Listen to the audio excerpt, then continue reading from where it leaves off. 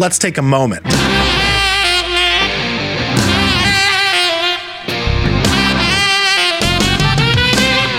2,224 people died in British Columbia due to illicit drug overdose last year. But as drug policy advisor to the city of Vancouver, Karen Ward, has explained, overdose implies that you're taking too much of something. You can overdose on caffeine or even water. These record number of illicit drug deaths are poisonings. Folks are unaware of the composition and potency of what they're putting into their body. They think they're taking something, but they're actually taking something else, which is poisoning them to death.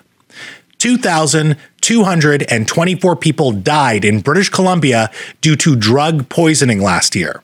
A 26% increase over the number of drug poisoning deaths in 2020. These deaths would have never happened if the folks who died from consuming toxic substances actually consumed the substances they thought they were taking, assured by regulated and accessible safe supply of these drugs, currently not available to most regular drug users. For a public health emergency that was declared 6 years ago by the government of BC, whatever public policy has been implemented to address these poisoning deaths has unquestionably failed. 2,224 people died in British Columbia due to failed public policy last year.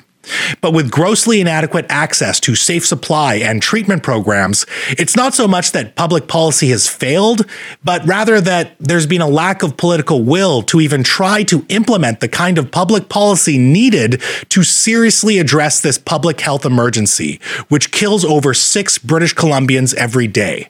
And so here's the truth. Last year, 2,224 people died in British Columbia due to a lack of political will.